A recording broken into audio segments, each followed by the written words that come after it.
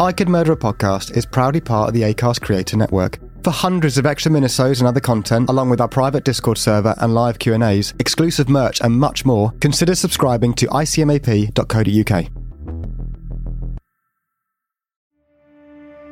Warning. The following episode contains subject matter and scenes that some viewers may find upsetting, disturbing, or unnerving. Please note, viewer discretion is advised at all times. Sit back and enjoy. Thames Valley Police have set up a special casualty bureau to answer inquiries about the dead and injured. There are 5 lines. The numbers are 08675 715 31235. I'll repeat that number. The code is 08675 and the number itself 715 31235. And the police stress that those numbers are for relatives of the victims only and not for any other cause. The market town of Hungerford in Berkshire is sealed off by armed police tonight. At lunchtime in the town's high street, which was crowded with market day shoppers, a man armed with an automatic rifle went berserk. The majority were shot in the high street. One of those killed was a policeman. Tonight, scores of armed police are searching Hungerford and the countryside around it. All people in the area have been told to lock themselves into their homes. The gunman also set a house on fire. It burned out of control because the emergency services were unable to approach the scene. The town itself is still in a state of shock. Many people know the gunman and can scarcely believe what's happened.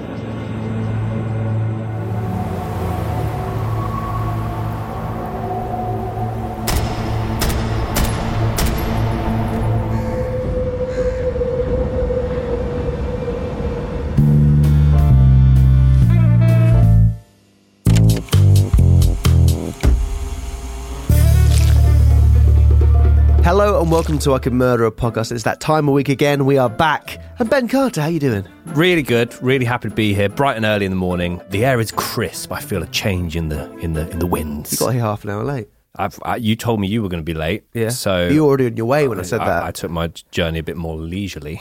Leisurely or leisurely? Because did you go to leisurely first? Allegedly leisurely. Okay. Shit. I have been reading examples of tongue twisters this morning just in preparation for this ep, and that could be quite a good one. Leisurely, allegedly, set off. It doesn't sound a great one. Dan, how are you doing? Yeah, very good, thanks. It is crisp in the air, isn't it?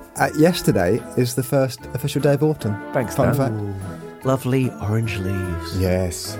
Guys, I have an idea which I haven't told you about.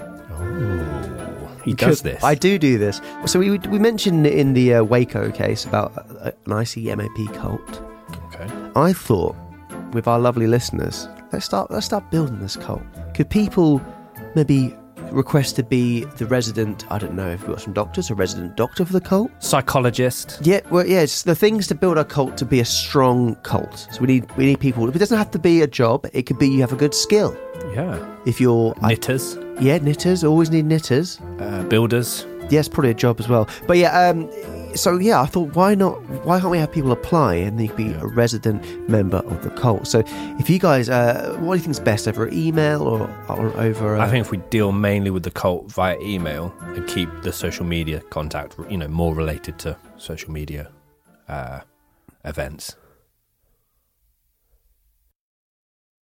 If you email us at hello@icmap.co.uk, we'll read some out on the next episode and we can start, welcoming people into the fold. What I was thinking we could do is take their current occupations, put them all into a hat, mix it up, and if I then start, assigning them randomly, maybe I end up as the doctor of the cult. I don't know how that... Well, we put everyone that applies current occupations into a hat, we mix it up, and they get given a new life, a new chance in this cult, and maybe I'll end up being the doctor.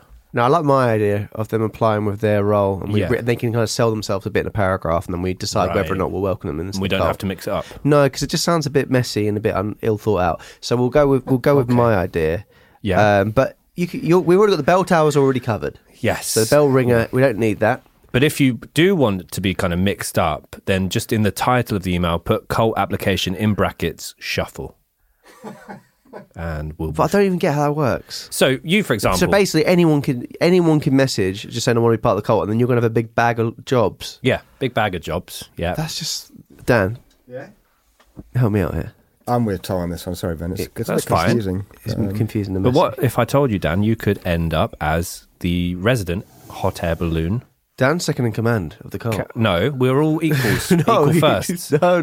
We're equal first. No. We've talked about this. No, we're not. You're in the bell tower. But yes, so let us know over the email, hello@icmop.co.uk, a little paragraph about what is your skill or your job, and a little application, and we'll read some out in the next podcast, and we'll make a decision between us if we're going to welcome you into the cult. More around today's episode. Well, yes, a few things to talk about, first of all, actually. We did the audience vote, obviously. It came down to Ted Bundy and the Port Arthur Massacre. And at the time of filming, it looks very much like the Port Arthur Massacre has slightly edged Bundy. The beautiful thing about that is today's case, Tom, actually won the poll. Yes. I was very happy to see that. I picked this case not because I was very familiar with it, but because I remember seeing it quite popular in votes before. A lot of people requested this case. So I thought, we should do this case. And it's lovely to see when you pick a case that does well in the charts. Absolutely. And I was up in the bell tower brimming from ear to ear when I saw them.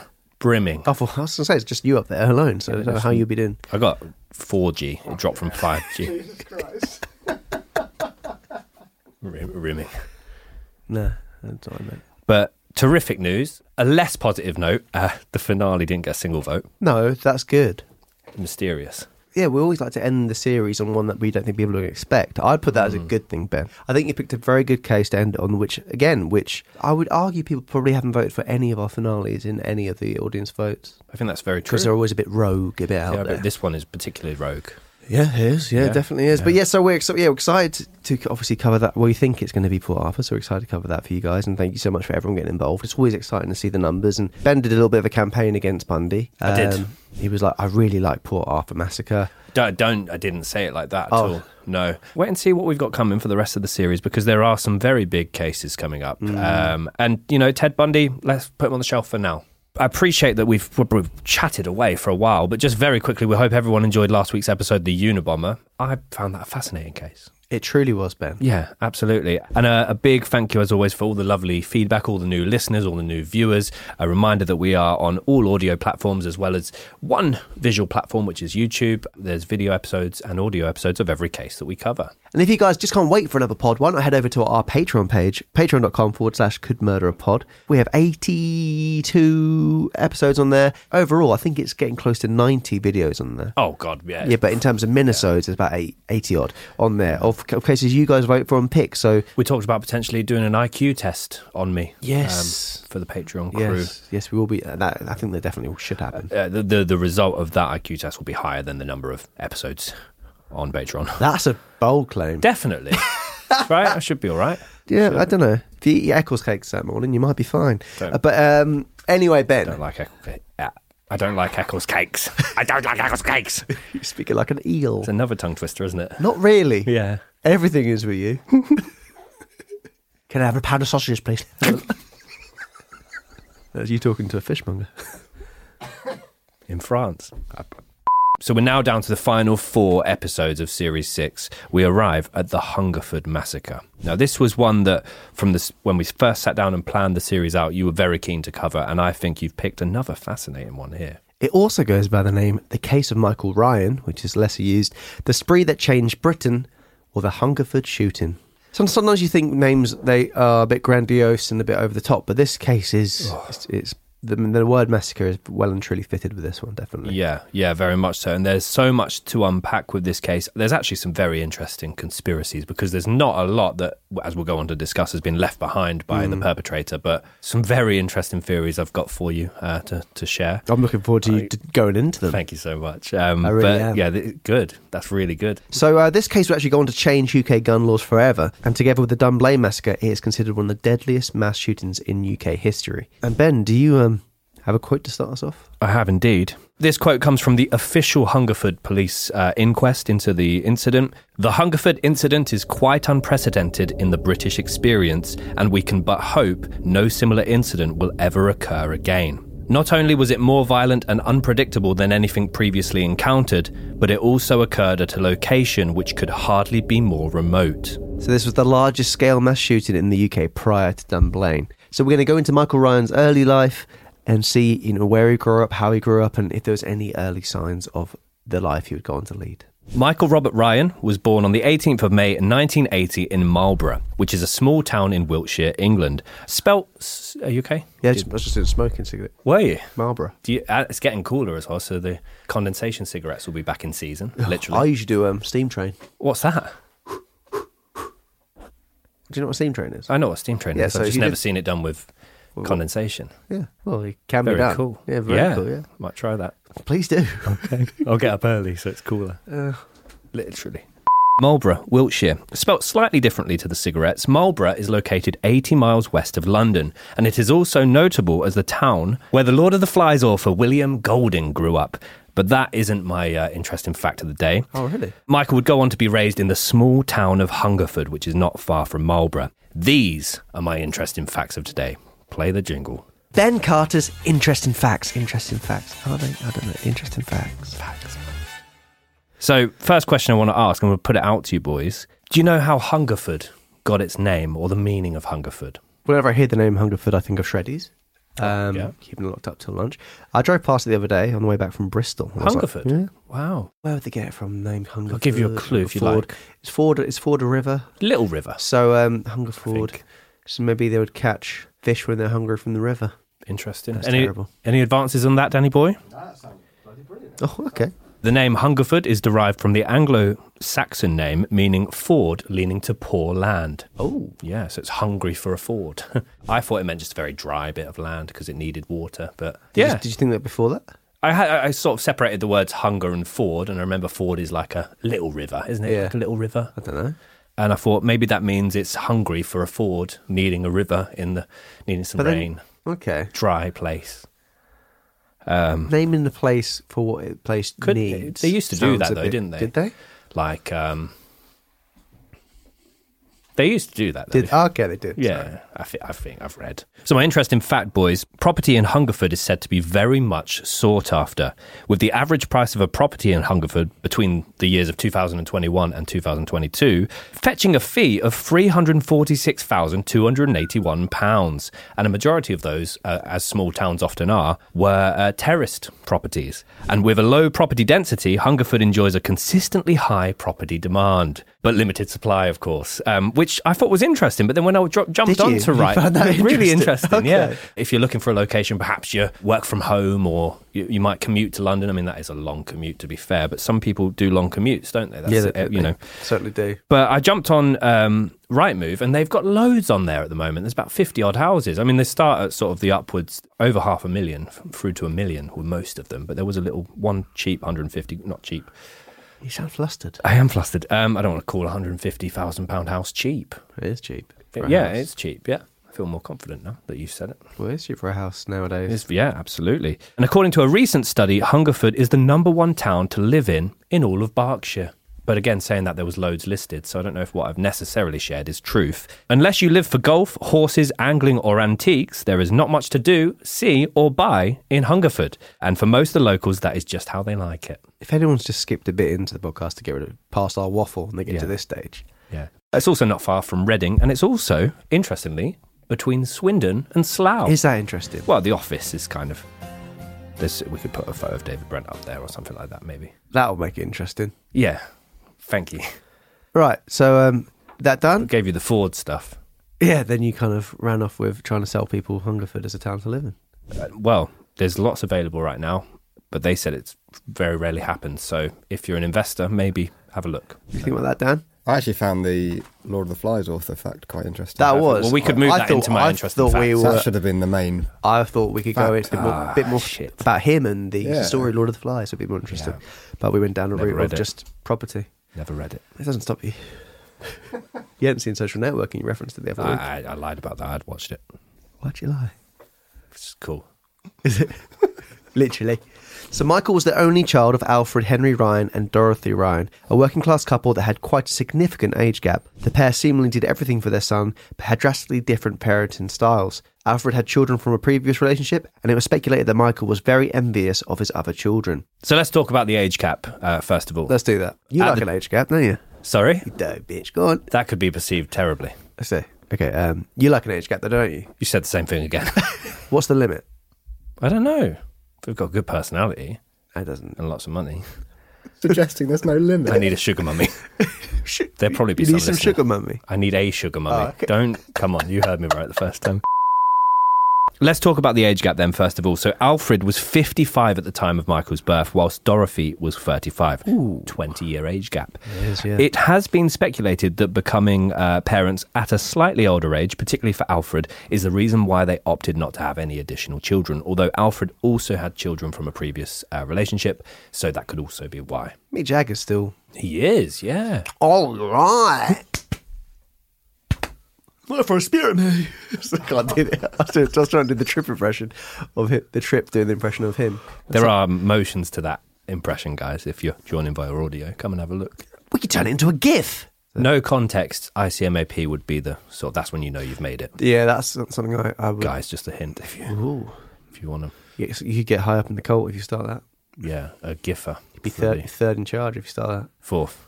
Sorry? Well, actually, joint second because there's 3 people at joint first. Just second. Are there? Continue. Continue. Being the only child, Michael was very much doted on and spoilt by his mother, which we are going to go into some more detail about. However, his father, despite being incredibly fond of his son, was said to rule the house with a bit of an iron fist. Just a bit of one. Just a bit, yeah. Just the thumb and the little finger. What's less of a solid than iron? Copper? That's probably more solid. What's a Steel. really mouldable metal? Steel. Aluminium. He ruled the house with a bit of an aluminium fist. No, just aluminium. Didn't do a bit of. It could just be... Oh, well. He ruled the house with a aluminium fist. Yes, there you are. Dorothy often rewarded Michael's misbehaviour. She very much shielded Michael from society and anything she didn't like. She essentially hid him from the real world. So Michael's mother, Dorothy, was a dinner lady, which I did make a note of this. Is that a universal term? Lunch lady. Lunch lady. She basically helped out with the lunch at schools. Brekkie bird.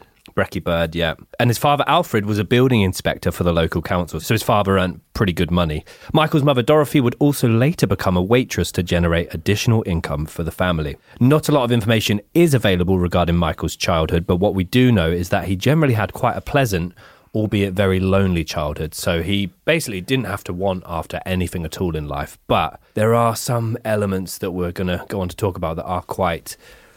not traumatic. That was a That was a weird noise. There are some elements. Basically, what I found interesting was...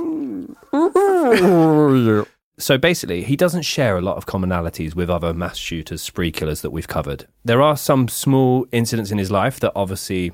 he was bullied a little bit. I'll say it. He was bullied a little bit.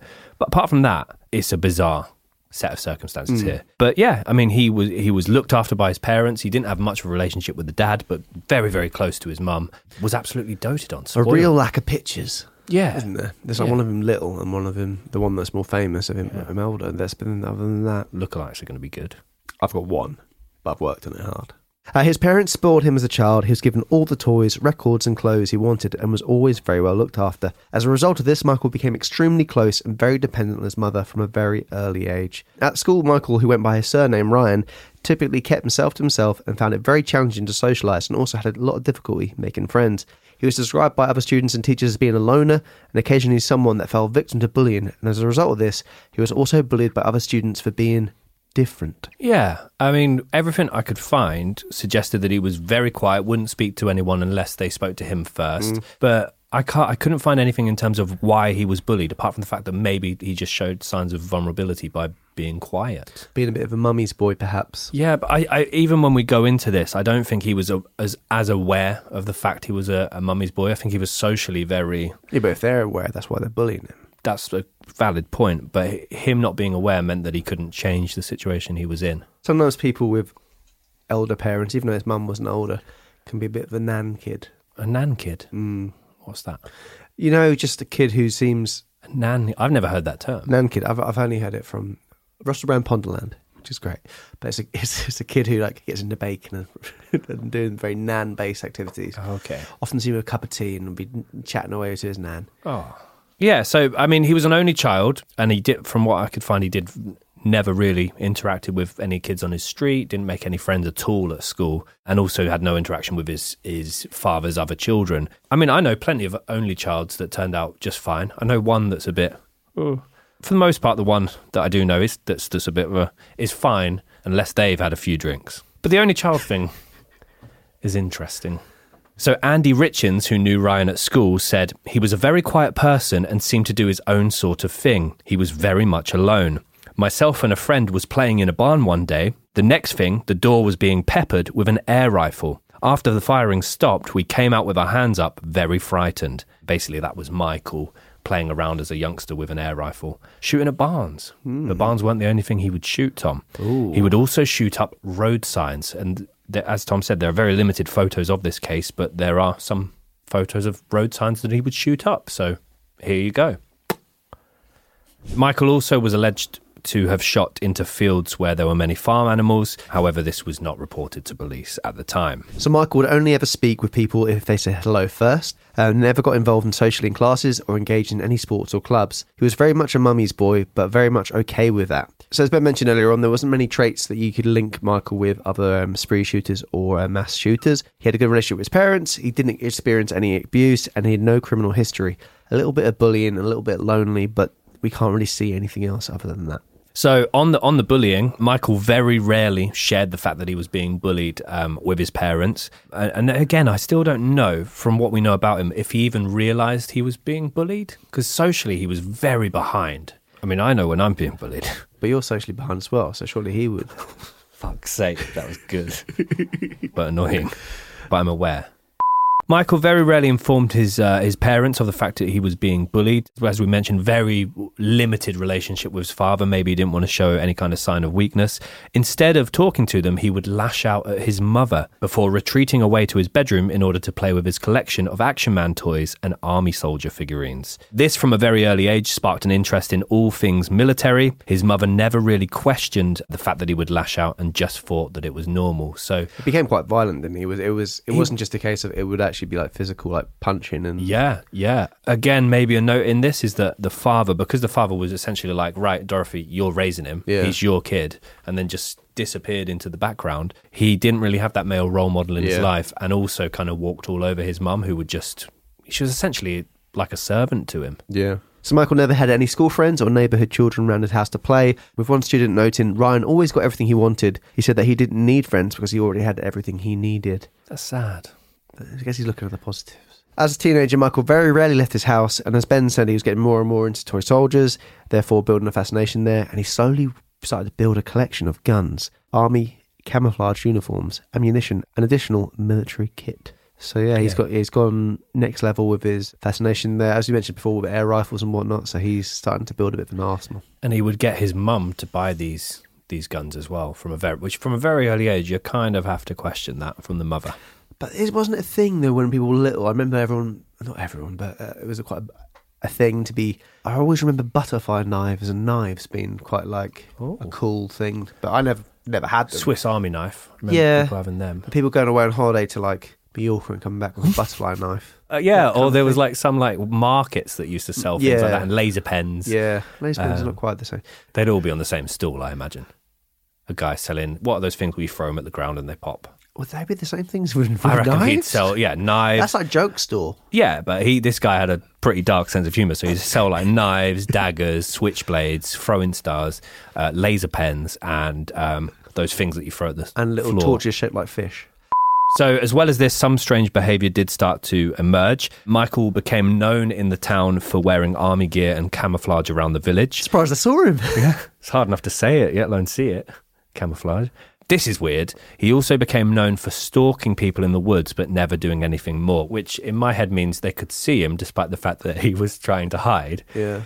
But also they were a bit like, that's just Michael being Michael. Just let him, he's harmless.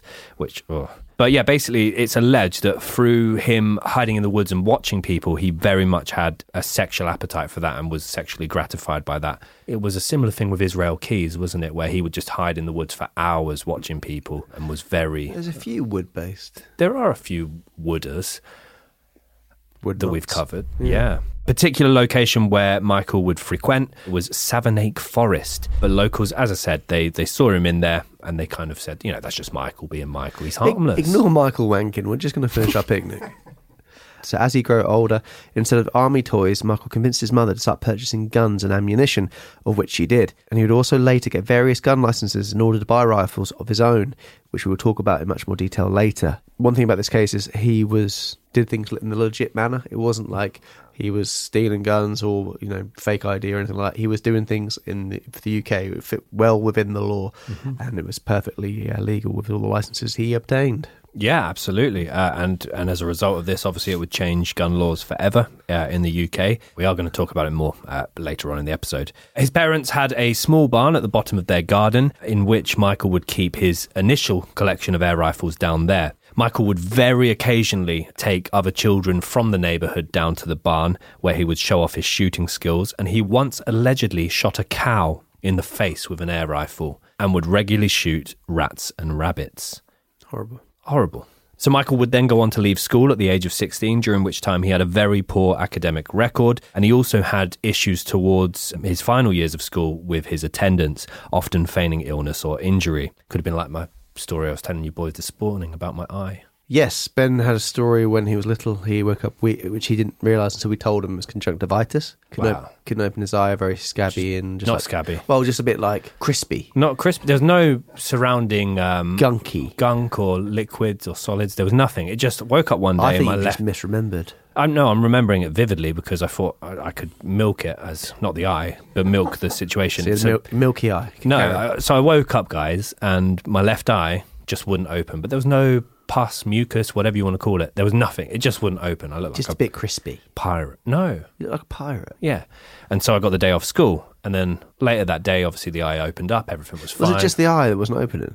Like that, yeah. Yeah, but everything else was fine. Everything else was fine. So why are you not going to school? Couldn't see out of one eye. That's not enough. I was about to say it's hard to read, but it's not. You can see everything. In fact, I can read better if I wink. But basically, the eye opened up. So then the next day, I had I have still got a very sympathetic mother. So basically then, obviously the eye opened up later on. I tried to convince my mum the following day that the eye wouldn't open again. 30 or so minutes later, she came back into the room and caught me with both eyes open. So with both of my eyes open. Yeah, sad to go to school. For any sort of under 9s listening, which I imagine there are none, I hope there are none, the eye trick, if you want a day off school. You could probably get up to the age of 12, I'd say. Yeah, or the adults listening, try it with work. Email us if it works. The classic way is just the old roll up a tissue to a really thin point and tickle up your nose so you sneeze loads. Oh, okay. Yeah. Makes you sneeze and you're like, I've got a stinking cold, Mum. Get dressed and see how you feel. And then you're always like, by that stage, you're like, I might as well just fucking go to school. Yeah. It was a good trick. So basically, Michael left school without much of a plan. He wanted to earn money to use in order to build up his collection of various weaponry. So as a result of this, Michael took on part-time jobs as a gardener as well as a handyman. Need them for the cult, so let us know. Yeah, gardener and a handyman, yep. I feel like I could be the gardener. Ooh. Depends on what we want. Do we want camo grass or do we want nice? Fuck. Year round as well. No, because I'm saying, Dan, if we want a nice one, we'll have you. But if we want camo, we'll have someone else. Good save. So he'd work sort of part-time odd jobs as a gardener and a handyman over the next 10 years. He also, now this kind of blends into some of the stories that Michael would go on to tell about himself, but he also attempted to work as an antiques trader during this time with very little result. He also got extremely poor grades at school, but didn't seem to have any kind of consequence as a result of that. His parents or his mother, who was, primarily raising him, didn't seem to be too interested or supportive of his academic studies. His mum was basically his servant. Yeah, the way that he treats his mum is basically very similar to, if you're familiar with the movies, the Hangover series of movies and the movie The Wedding Crashers. Alan in The Hangover is horrible to his mother, bless her, absolutely horrible. And then Will Ferrell's character in Wedding Crashers, also hideous to his mother. So they're just two examples of people being bad to their mothers in movies, which Michael Ryan, I feel, was similar to. Yeah, he beat his mum. Yeah. Michael would claim unemployment benefits over the next several years as he found it difficult to be self-employed. He was seen in supermarkets in his mid-20s having temper tantrums with his mother, lashing out if he didn't get his way. Ben, you were saying earlier on about you having a bit of a temper tantrum in Aldi. Oh, that one. I don't want to... No. Okay, sorry. There's a woman there who apparently... It was an old lady. It was a man. Old lady, it was a man in his prime. Can I finish? An old lady walking slowly down the aisle. I think you said she had a bit of a bad leg. And you were like, she's taking so long. And you nudged her a bit. No. Absolutely. You said not. her hip broke like Rivita. But anyway, you deleted a bit there, Ben. It's a reference to you as a kid, which we'd like to dissect and see how you ended up how you are today. Go on. So you know how like local village newsagents, they sell a little bit of everything, don't they? Some of them do. Some of them do, yes. Yeah, well, this one in my village, basically, they had a big glass window and they used to put different toys in there that they would also sell, but it was usually sort of like anything below £20. It was hardly an Argos. And one day, I must have been 5, 6, walked past there with my mum. Go on. One eye closed. Yeah. Stop winking at her. Basically, in the window of this newsagent was like a little toy set, but it was a box toy set of I remember it as either a farmer's set, so it had like a tractor, some animals and a figurines, or it was a builder's set, so it had like a concrete cement mixer, ladders, that sort of thing. It was one of those, so like little £10 sort of box of different toys, and I really wanted it. Sure. Really, obviously was craving it. So I kicked off that my mum wouldn't get it for me. And she stood her ground. Mum didn't back down at all. It was my birthday a few months later. I thought guaranteed getting the tractor set or the builder's set. Didn't get it. Again, I kicked off. What did you get? I actually think I got Abe's Odyssey on PlayStation 1. That didn't come out until you were a bit older, boy. I don't know. 1997. Are we going to Google it? Yeah. Oh, Jesus. So you got that instead, you think? I'm hoping. That's much better than that. I know, but still. Yeah, 97 it was. Yeah. So you were 8. Yeah, well, 7 turning 8, yeah. You said 5 or 6. Yeah, so it probably couldn't have been that. I got a video game of some... I might have got a Tamagotchi. If you're looking for plump lips that last, you need to know about Juvederm lip fillers. With Juvederm Volbella XC and Juvederm Ultra XC, your lip look, whether it's subtle or bold, can last up to 1 full year with optimal treatment and no additional maintenance. Find a licensed specialist and see if it's right for you at Juvederm.com today. That's JUVEDERM.com. Add fullness to lips in adults over 21 with Juvederm Volbella XC or Juvederm Ultra XC. Do not use if you have severe allergies or a history of severe allergic reactions, or if you're allergic to lidocaine or the proteins used in Juvederm. Tell your doctor if you have a history of scarring or taking medicines that decrease the body's immune response or that can prolong bleeding. Common side effects include injection site redness, swelling, pain, tenderness, firmness, lumps, bumps, bruising, discoloration, or itching. As with all fillers, there's a rare risk of unintentional injection into a blood vessel, which can cause vision abnormalities, blindness, stroke, temporary scabs, or scarring. For full, important safety information, visit Juvederm.com. When you're ready to pop the question, the last thing you want to do is second-guess the ring. At BlueNile.com, you can design a one-of-a-kind ring with the ease and convenience of shopping online. Choose your diamond and setting. When you find the one, you'll get it delivered right to your door. Go to BlueNile.com and use promo code LISTEN to get $50 off your purchase of $500 or more. That's code LISTEN at BlueNile.com for $50 off your purchase. BlueNile.com, code LISTEN. Planning for your next trip? Elevate your travel style with Quince. Quince has all the jet-setting essentials you'll want for your next getaway, like European linen, premium luggage options, buttery soft Italian leather bags, and so much more. And is all priced at 50 to 80% less than similar brands. Plus, Quince only works with factories that use safe and ethical manufacturing practices. Pack your bags with high-quality essentials you'll be wearing for vacations to come with Quince. Go to quince.com/pack for free shipping and 365-day returns. I don't. It's fine. In 1985, Michael's father Alfred passed away at the age of 80 after a lengthy battle with cancer. Michael's behaviour seemed to change drastically from this moment onwards, quite similar to the Nicholas Cruz case there. So he became the man of the house there, and his mum Dorothy would be seen in public, often with bruises and cuts on her. Michael had a very cold and distant relationship with his father and showed no signs of grief when he passed away. There are also, out there, some very dark allegations of the relationship between Michael and his mother after Alfred passed away. There are some stories that their relationship became incestuous, which I would assume not Dorothy's wanting, but which is horrible. But it's never been proven. So, but it is out there. So we jump forward a couple of years. For almost the entirety of 1984 through to 1986, Michael, who was in his mid to late 20s, was unemployed, meaning that he spent most of those years either confined to his bedroom in his parents' house or out in the woods in his military gear. Bit of a Black Panther. Yeah, I wondered if they'd get on, Donald Nilsson and Michael Ryan. I feel like they would, but I feel like Donald chats, Army chats, yeah, tactics, manoeuvres. Weaponry. Artillery. Yeah. Favourite sieges. Battles, yeah. Let's stop this now. So as an adult, he did show some sociopathic traits. Basically, when he was forced to interact with people that he didn't know, he told them that he was in the SAS. He told them that he was an antiques dealer. He told them that he was an international arms dealer. And he also said that he had multiple model girlfriends.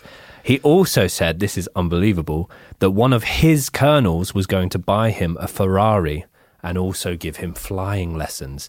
And the weirdest part of all of this is that he convinced his mother to corroborate all of his lies. Yeah, that is... Yeah, wasn't something about buying a house as well? Yeah, he was going to get multiple residences around London. Just a very interesting... I could imagine him in his camouflage gear, sat at the bar. Someone comes over. It's very Jay from In Between Us, isn't it? Very, yeah. In April of 1987, Michael took on a new role as part of the government scheme via Newbury Council, working as a labourer, working on various footpaths and fences along public passages aside the River Thames. He had attendance issues with the role, despite the fact that he loved being in remote, wooded areas and working. Yeah, it sounded like the kind of dream job for him there. He would later leave this role and return to receiving unemployment benefits. Michael's behaviours continued to escalate through to his 27th birthday. He remained unemployed and mostly confined to his room, with the exception of leaving his house to stalk people in the woods. It's known at the time that Michael's mother bought him a new car every 2 years, despite the fact that both of them were heavily into their overdraft. One of Michael's stories to co-workers at the time was that he had been befriended by an army colonel who again was giving him flying lessons and was also buying him a Ferrari sports car. Even as an adult, still get everything he wanted, a new car every couple of years. He was still continuing to tell strangers that he had befriended an army colonel who was looking after him. He also basically said that he was staying at the colonel's home regularly, which was a big countryside mansion, according to him. But colonels aren't millionaires, are they? They're sort of good. You love slagging off the army. No, I don't. I appreciate them. We've read it before, haven't we? Yeah, I don't want to go there again. But he also said that the colonel was purchasing a house for his mother as a gift. So maybe making up sort of like a male role model in his head. There are no parts of these stories that are believed to have been true. So of these different sort of stories that Michael was spinning to strangers, in the aftermath of the Hungerford Massacre, the media would go on to report a lot of these stories as fantasies, but they also added new dimensions, claiming that Michael had told people he had a homosexual relationship and as a result had contracted AIDS. An interesting story. It's an odd lie, isn't it? An odd lie. Perfect. Not a perfect lie, but an odd lie. It was perfect that you said it was an odd lie, is what. You're right.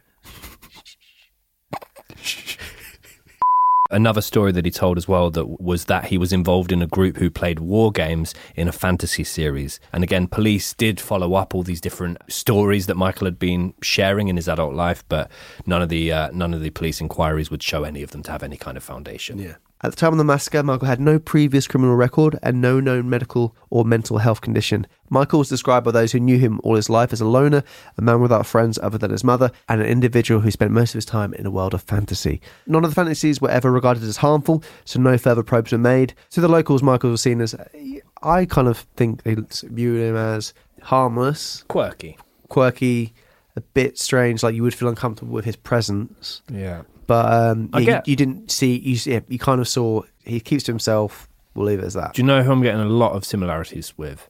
Ed Gein. Yeah, I know what you mean. Like a harmful sort of mama's boy. Yes, he's a bit weird in the woods, but it's just Michael being Michael, man. Let the boy wank.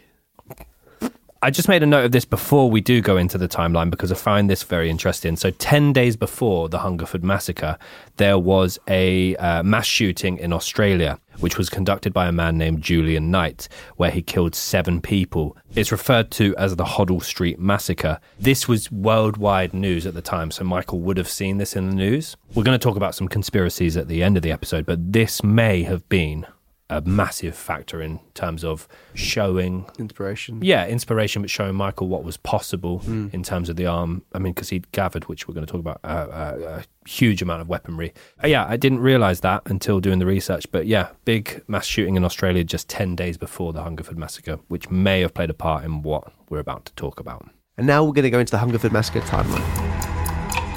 August 19th, 1987. Just after 12:30 p.m, local resident Ian George makes an urgent telephone call to the Thames Valley Police, informing them that there may be an armed robbery going on at the Golden Arrow petrol station in Froxfield. His reason for the phone call is that he has just come from the location where he witnessed a young white male handling what he believes to be a shotgun. The young man described by Ian George is 27-year-old Hungerford resident Michael Ryan. Upon vacating the forecourt on his motorbike, Ian is unaware at this point that Michael Ryan has entered the petrol station shop with the intention of shooting the cashier at point-blank range. Luckily for Kagoob Dean, the cashier on duty at the time, Ryan's gun gets jammed and her life is spared. Ryan runs back to his car and speeds away, tyres squealing as he rushes out of the forecourt, leaving Kagoob behind in a state of shock and who immediately calls the police. Unbeknown to Ian, Kagoob and the police, the attempted murder was not Ryan's first attack of the day. He has already committed a fatal shooting in the woods of Savernake Forest in Wiltshire less than half an hour before. Susan Godfrey and her 2 young children had been walking in the nearby Savernake Forest, Wiltshire, approximately 7 miles away, when they were approached by agitated Michael Ryan. Susan Godfrey was actually advised by her father that this is a nice spot to go for a picnic, which adds to the heartache here. Susan, upon spotting Ryan carrying a gun, quickly ushers the 2 children into the car and tells them to wait there, all the while trying to remain calm and not express the true fear she is feeling. She's gently pleased with Ryan, but he does not pay attention to her and marches her at gunpoint deeper into the forest, where he proceeds to shoot her multiple times and leave her for dead in the wooded area. Michael's actually carrying a blanket, this time a picnic blanket, and people have alleged that he is planning to rape Susan, but Susan runs away from Ryan and he shoots her 13 times in the back as she is running away. It's just hideous. Susan's 2 children are later found by a local woman out walking in the woods. The children describe how their mummy has been shot and they're on their way home to their house with a blue door. Yeah, so it's horrific. Yeah, the woman didn't know if the kids were just playing a game, but they took the children home. They called the police, and sadly they weren't lying. And we're going to talk about different conspiracies, but this is argued as potentially this was his only plan for the day, to go out and potentially try to rape someone. And with that not going to plan, it alleges that the rest of the day kind of spiraled out of this particular event, which again is a conspiracy. After committing the atrocious and seemingly random murder of Susan Godfrey, that is when Michael drives his silver Vauxhall Astra 5 kilometres down the road to the pre-mentioned petrol station. Prior to the attempted shooting of Kagoob, as mentioned before, he fills up his car along with a spare petrol canister he is carrying. At approximately 12:45 p.m, Ryan is seen driving at speed through his neighbourhood of Southview, Hungerford. Neighbour Marjorie Jackson witnesses Ryan driving abnormally fast and notes that he appeared upset. She sees him get out of the car, slamming the door and rushing into his house, the property that he shares with his widowed mother, Dorothy Ryan, carrying the canister of petrol in his arms. The surrounding neighbours hear gunshots coming from the house, and it later comes to light that these shots were aimed at and killed the family dog.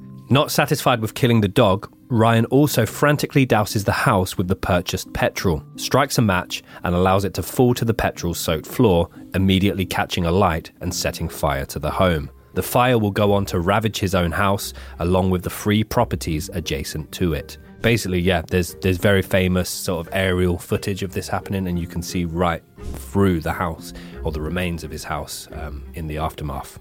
It's an odd thing to go, like, he's going on the spree, obviously, and he seems to be, as you said, perhaps it's spurned on by the failed rape attempt, but it does go from, just seamlessly going to burn your own house down, kill your family dog. It's very impulsive, very random, but then there's also thought into it because he's had to get the canister of petrol. Yeah. It's so strange. It's so strange. As the fire burns behind him, he exits the house armed with 3 guns: a Beretta 9mm semi-automatic pistol, which is a handgun, an M1 carbine semi-automatic assault rifle, and a Kalashnikov AK-47 rifle. Jesus. He runs back to the car after trying multiple times to get the engine going. The car fails to start. He gets out of the car angrily and begins to actually fire at his own car before storming off down the road. The thing about these guns, like we said, like there's quite a number of ones there, but he did obtain these guns legally. He had to prove at stages with license that he got rid of certain guns in order to obtain other guns. There was kind of he did everything legally. One of his licenses was countersigned by his own doctor. So he, as you said, he obtained everything completely legally. I mean, those, we've discussed this many times before. I am not a gun person, but I recognise that those are very serious rifles, particularly the M1 and the AK-47. Like they're tragically, even one of the policemen who was heavily involved in the case actually signed off on one of the certificates as well. Because again, they're viewing him throughout his time growing up in the town, harmless Michael. But then if you give a harmless man a gun, he becomes a harmful man with a gun. You can only wonder what his original plan was. If the car started that day, where would he have gone with the car? Would he have ended up out of Hungerford? Like, would there be lives spared? Or, because it seemingly, like we said, if it was the failed rape which kind of made him angry and act out, like, this has only made him further angry. It seems like he's had, as a result of that first murder, just a full-blown breakdown. Yeah. And he's then kind of spur of the moment, right, I'll get petrol, I'm going to shoot the dog, burn the house down, then get back in my car. Car hasn't started, and it's alleged one of the last things he says to kind of ensuing police is that if my car had started, none of this would have happened. Hungerford wouldn't be a mess. So it's, yeah, very strange. He quickly comes across elderly neighbours Roland and Sheila Mason, who are out enjoying their garden. Without warning, he guns down the married couple, killing them instantly as he does so. After hearing multiple gunshots, Marjorie Jackson, the neighbour who noticed Ryan's erratic driving earlier on, comes to the window of her home to see what all the commotion is. Ryan spots her from the street, takes aim, and fires. Bullets pierce the glass in her window and spray into her home. Marjorie receives a single shot to her back, and although it knocks her to the floor, she manages to survive and crawls to the telephone to make a call to the emergency services, who immediately dispatch police and the ambulance. So quite interesting note on the emergency services responding to this event. Obviously at the time, calls were flooding in, and some of the police that were responding didn't even know where Hungerford was. I mean, in the UK, mass shootings is not a common occurrence anyway, but I think at such a sleepy little place like Hungerford, it was such an unexpected event. She also manages to call her friend, George White, as she is concerned that due to her gunshot wound, she will now no longer be able to collect her husband, Ivan Jackson, from work. So even though Marjorie has been shot in the back, she's still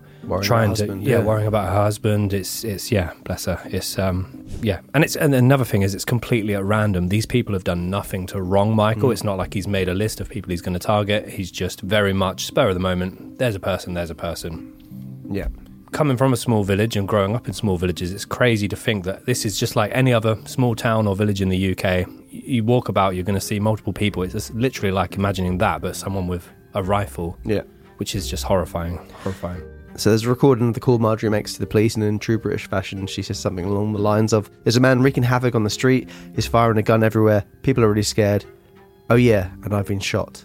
Bless Marjorie there, she's putting everyone kind of ahead of herself, and being shot as an afterthought there on the call. So whilst Marjorie waits for emergency services to arrive, she continues to listen to the random firing of bullets that Ryan is pumping out in the street. Eyewitnesses report him as shooting anything and everything at random. So there's some reports that he apparently as well would see some people and he didn't shoot them. Like he smiled and he pointed the gun at them and went bang.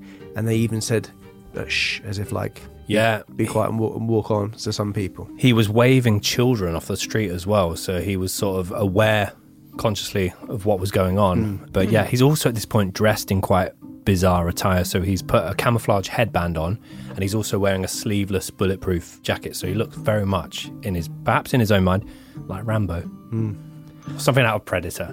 14-year-old Lisa Mildenhall, curious about the noise, comes out of the house to find out what it is. Upon coming face to face with her, Ryan proceeds to shoot her in the legs. Lisa manages to crawl back into the house and seek medical help from her mother, who administers first aid whilst attempting to call the ambulance. By this point, there are so many calls trying to get through to the emergency services that the lines end up getting blocked. This would be a strong criticism that the Thames Valley Police would later receive, as at the time of the shootings, only 2 phone lines to the police station were in operation. It was the old system where you had to call through and ask BT to transfer you through to the emergency services.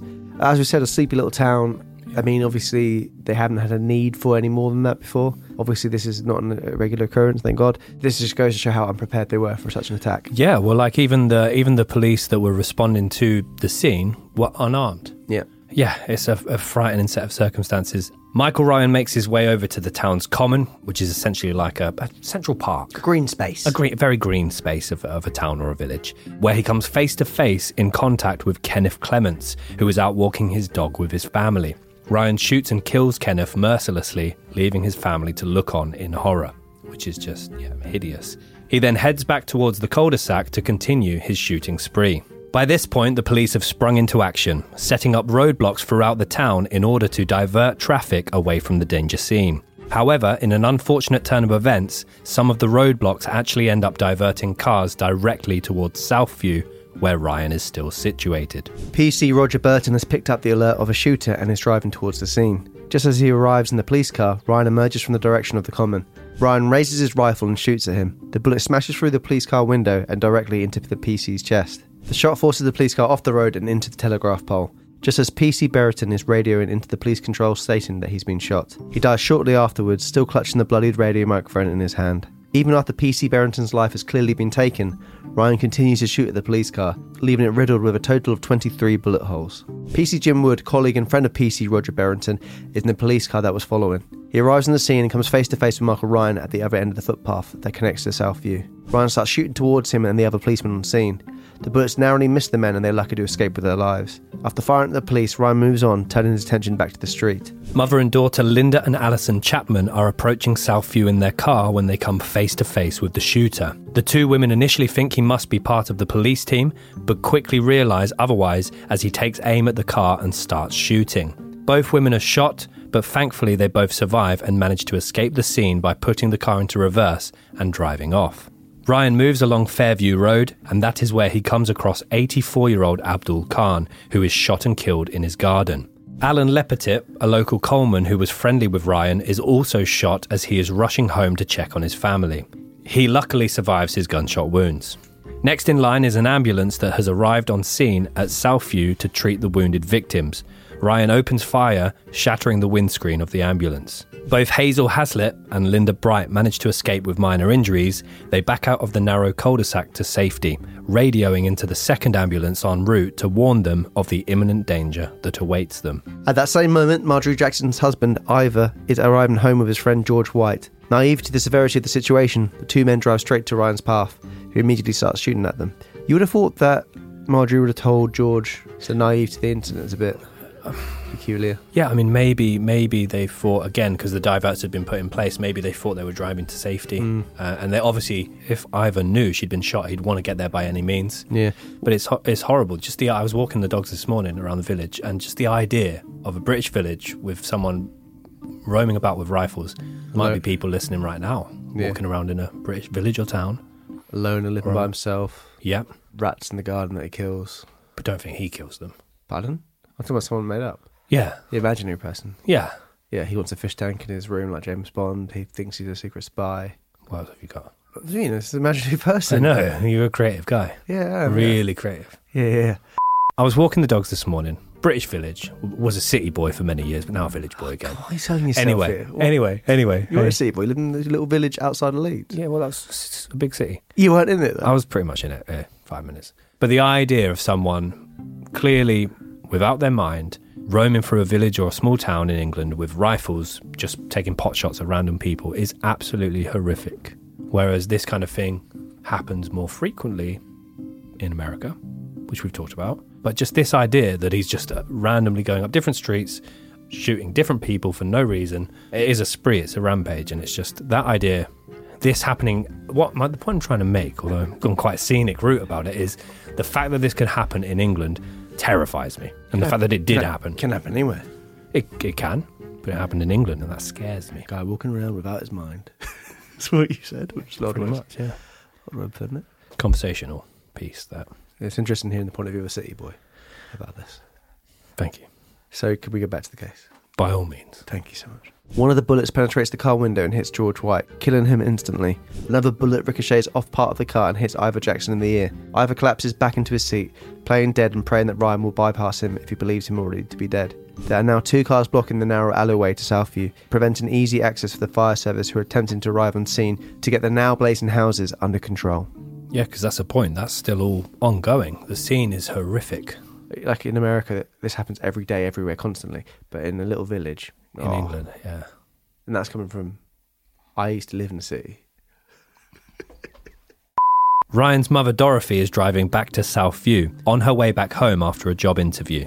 A neighbour runs out into the road, attempting to stop and warn her, but she ignores him and drives onwards. She arrives home to find the street blocked by two cars containing George White, Ivor Jackson and PC Brereton. She gets out of her own car and immediately spots her son, Michael Ryan, armed with a gun and randomly firing at objects in the street. She cries out in horror for him to stop. He takes pause for a moment and turns his face to his mother. Her pleas do not register with him, and he stares blankly back at her before raising the gun and shooting her 4 times, killing her in her own front garden. By this point, the tactical firearms unit had arrived in the vicinity. They had been contacted after the first report of a shooting. However, that particular day, the TFU had been on a special training day over an hour away from Hungerford.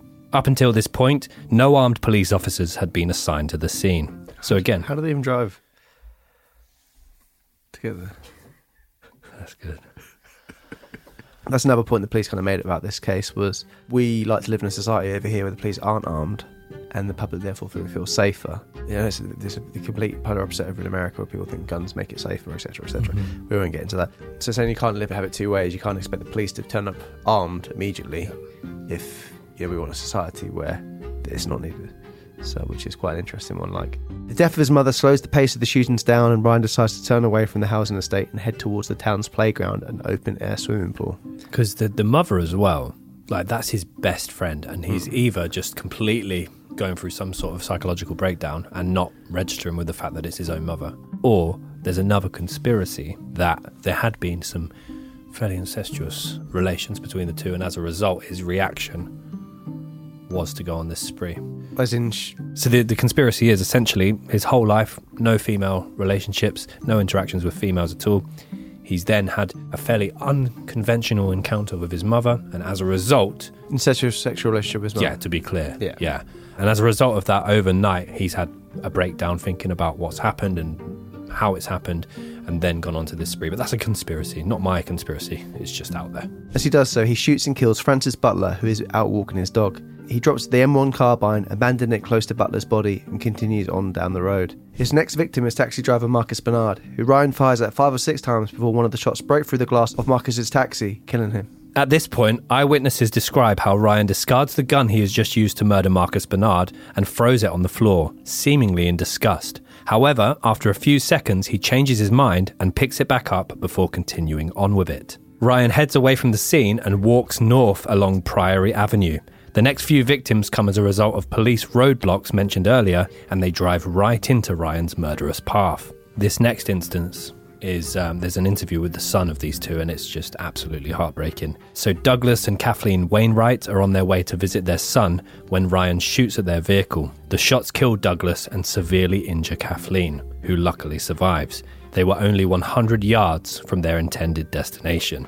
So basically, Douglas and Kathleen were the parents of PC Trevor Wainwright, who was actually off duty that particular day, and they were coming into town to visit him from Kent, and there's interviews of him recollecting the events and blaming himself for not being there, but also blaming himself for the fact that they were in town to visit him.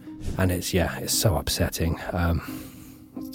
Tragic. And they were only 100 yards from their intended destination. Ryan continues down the road, shooting at houses, random objects, and whoever comes into contact with him. He injures and fatally wounds a few more people before coming across 22-year-old Sandra Hill, who is listening to music in her car. He shoots her once in the chest, killing her instantly. He then shoots his way into the home of 66-year-old Jack Gibbs and his 62-year-old wife, Myrtle, startling the pensioners and opening fire on them. Jack is killed instantly, and Myrtle unfortunately dies a couple of days later from her injuries. Ryan vacates their property and continues to shoot at neighbouring houses as he trundles along Priory Road. 34-year-old Ian Playle is struck in the neck as he is driving along the road with his wife and 2 children in the car. His family miraculously survives without injury, but Playle isn't so lucky, and he dies in hospital a couple of days later from his gunshot wound. At approximately 1:45 p.m, the police helicopter arrives on the scene, broadcasting warnings to residents and calling for Ryan to give up his weapons and surrender.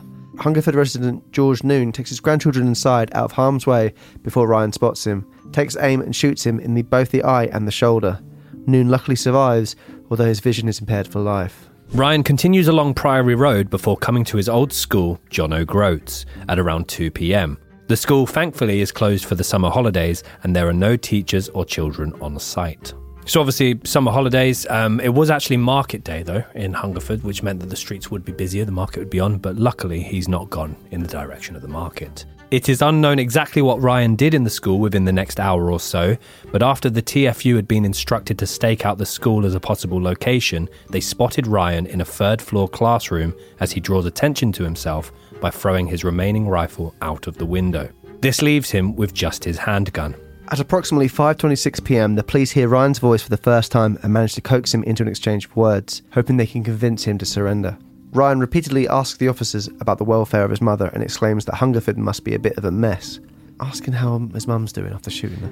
That's it. He must have been in unless this is just him trying to be smart, which I don't think it is.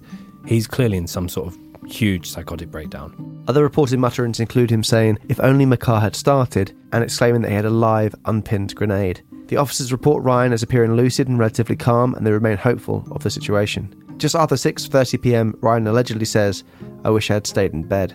At 6:52 p.m, officers on the scene hear a single gunshot. Michael Ryan has pulled the trigger of his Beretta handgun, committed suicide, bringing... That should have a G in it, sorry. Yeah, like a Cadillac. Should have a G in it. Bringing the day's atrocity... Fucking great. Bringing the day's atrocities to an end. The events of that day, Michael Ryan's cold-blooded actions left 17 people dead, including himself and his mother, and 15 others seriously injured. 4 houses, including his own, were destroyed in the fire. So that was the timeline. We're now going to move into a bit of the aftermath of the Hungerford Massacre. So to date, it is still unknown what forced Michael Ryan to behave the way he did that day and commit such an atrocious act of terror. If there had been any evidence of prior planning to his home, that was all destroyed when he set light to the property. Another interesting point to make is that if anyone could tell you about what was going on with his own mental state or in recent behaviours, it probably would have been his mother, obviously his best friend, person he spent the most time with, but obviously he's gunned her down. So there's no way of knowing what his last few days, there's no friends, there's no one to give an insight into where he was mentally in the build-up to the massacre. The impact that the Hungerford Massacre had on society was immense. It changed policing tactics in the UK as well as the general attitude towards the use of guns forever. A year later, semi-automatic weapons were banned by the government. Up until that point, they could legally be acquired, as Michael Ryan had done so. All his guns were legally owned. The Firearm Amendment Act of 1988 was introduced to control the sale, ownership and use of automatic and semi-automatic rifles, and the FCC, which is the Firearms Consultative Committee, was also introduced by way of monitoring, reviewing and improving the legislation moving forward. Due to the mess that ensued as a result of the failed communications helpline, which Tom pointed out, police were granted a new system with separate channels for serious incidents. The Hungerford Massacre still to this day remains one of the UK's worst mass shootings. I believe Vodafone actually, on the day of the attacks, helped try and provide more lines to the people making the calls. Wow. Because so many calls were going through, they provided new lines for the police directly. But yeah, it's a staggering case, a very interesting case. I can see why so many people have asked for this and nominated this so many times since we've been doing the podcast. A lot of unanswered questions. And Ben, you mentioned numerous conspiracy theories that you're going to reveal to us now about theories of why this attack happened and try and shed some more light. So the first kind of conspiracy is that 10 days before the Hungerford Massacre, Julian Knight massacred 7 people over in Australia, which was dubbed the Hoddle Street Massacre. And again, it was global news at the time, so Michael would have seen that on the TV. Another common belief is, without any kind of clear motive or suicide note or any kind of manifesto left by Michael. So a lot of people believe that literally there was no planning to this, no premeditation to this. It all literally spiraled from his first victim, Susan Godfrey, that basically being that he planned to rape her. It then turned into a murder when she tried to flee, and as a result, he's just escalated his behaviours and it's all spiraled well out of control. And then finally, a little more of a loose conspiracy is that there were allegations and rumours around town that he had engaged in an incestuous affair with his mother in the days leading up to the attack, and as a result of that, he festered on his emotions and mental... Yeah, it's very spurious, isn't it? I mean, I can't see why that would then lead him to do that. No, I mean, the only thing that kind of lines up with it is the fact that he then went and murdered his own mother, set fire to the house. Yeah, but then you'd imagine I'd imagine if it was the reason that he would just have killed his mum. Yeah, first. It seemed like she only killed her by chance. I mean, the whole massacre seemed to just be wrong place at the wrong time for all of his victims. He hadn't pre-selected any of them. There's theories that basically in the days building up to the massacre, something happened between him and his mother that caused him to spiral out of control mentally. And then obviously he's gone to the woods, as he often would have done, but this time armed fully. And it's just escalated then onwards. But that's the interesting thing. None of his childhood lines up with any of the other mass shooters or spree killers that we've covered. There's not really, apart from a little bit of bullying and the fact that he was raised predominantly by his mother, very loose, distant relationship with his father. He's not endured any abuse. He's not... There must have been some mental health conditions that he was never diagnosed with, it seems. Yeah, I agree. There could be no other explanation for this. Yeah, and there are lots of similarities with the Nicholas Cruz case in terms of him to be able to do and get away with whatever he wanted, and there was seemingly no consequences to his behaviours, and it's escalated to this point, and it's just, it's an absolute tragedy. So also, obviously, as we mentioned, throughout his childhood, as well as his teenage and early adult years, so throughout most of his life, really, he had very heavily immersed himself into the world of war and soldiers and basically convinced himself. He had a lot of sociopathic behaviours. He was telling people when he needed to interact with strangers or people he'd just met for the first time, he was telling them that he was part of the SAS. He was telling them that he had a colonel that was buying him a Ferrari and giving him flying lessons and all this stuff. It could be that in some warped reality of his, he convinced himself he was a soldier. And everyone was the enemy. Yeah. And everyone was the enemy. Set himself a mission. Exactly.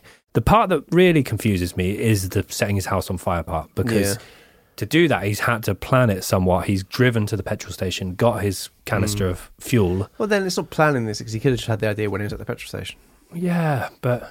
And also, if you follow his footsteps on the day as well, he's not covered like a large... He's just literally walking around in a circle, pretty much. It's such a weird case, isn't it? It'd be fascinating to know if, sliding doors moment about the car starting, what that would have meant. I would have thought, if anything, probably the car not starting saved many more lives, I would have thought. Yeah, he must have had in his mind, maybe. Or maybe he was just going to drive somewhere and decide to end his life. I don't know. Yeah. Because he said none of this would have happened. But could it have happened in another town or city? I don't know.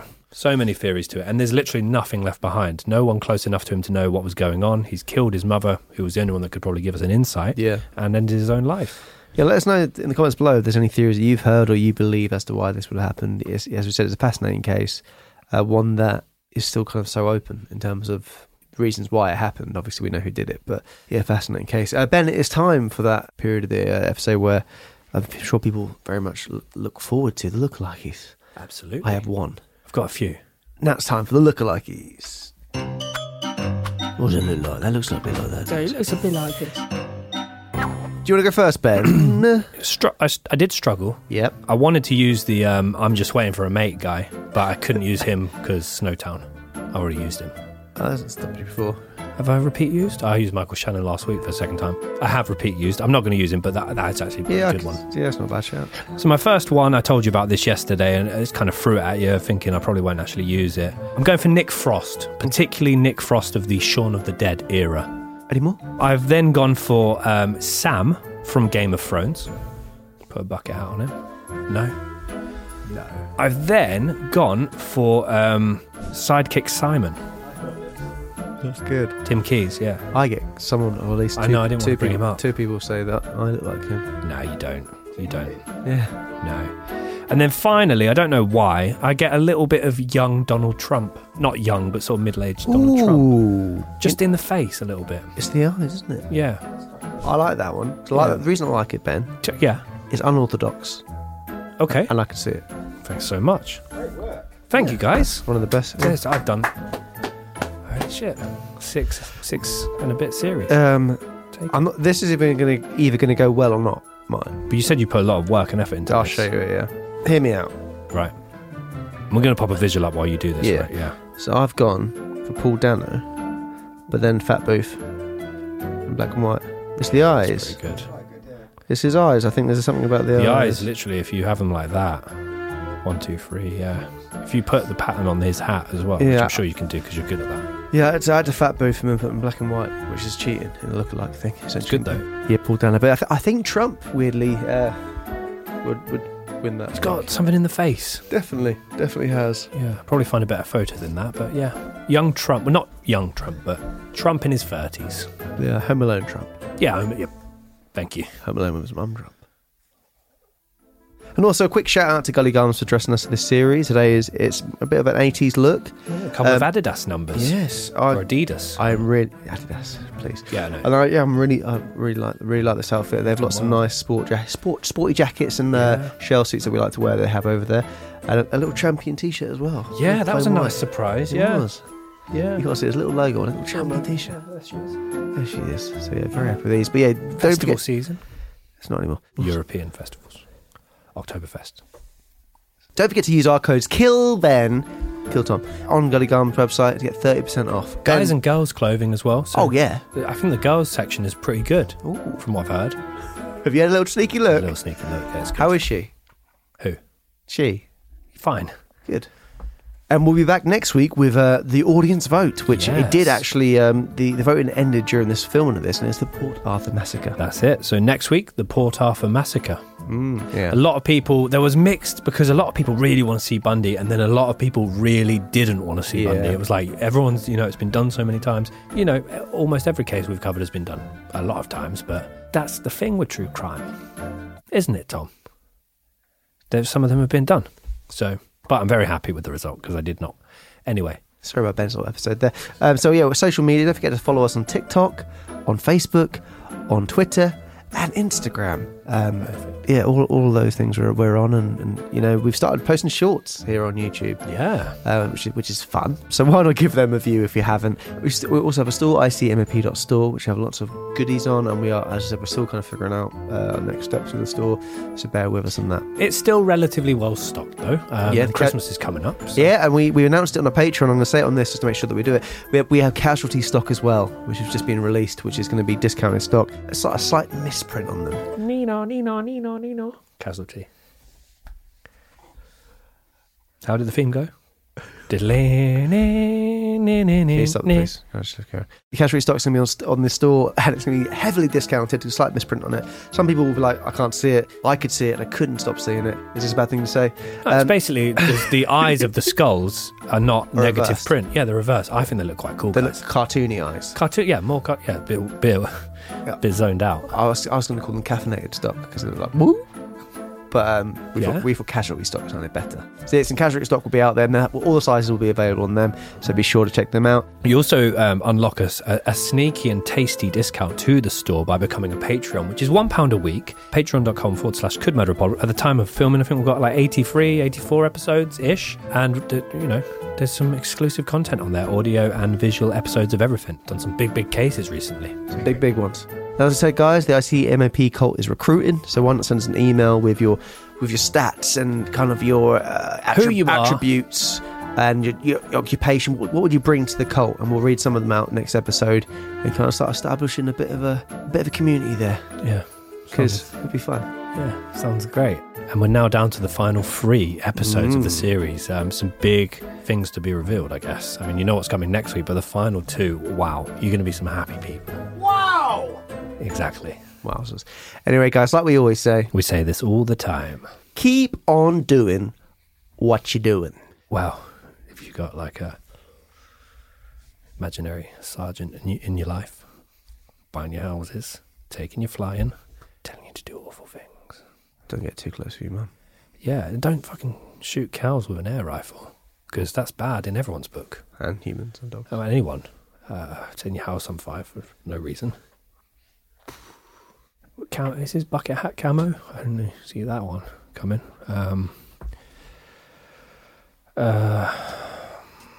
And if you get bullied at school, tell people about it, because then you can get help. And if you don't do that, then why not do that?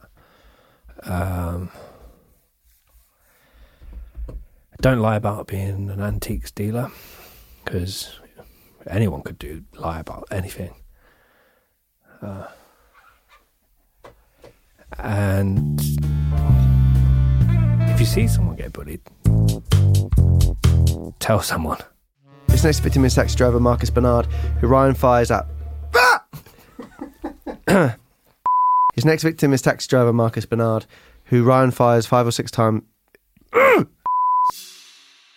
You have been listening to I Could Murder a Podcast, written and presented by Tom Norris and Ben Carter, produced and mixed by Dan Lambert at Boston Sound, edited by Ben Bonsi.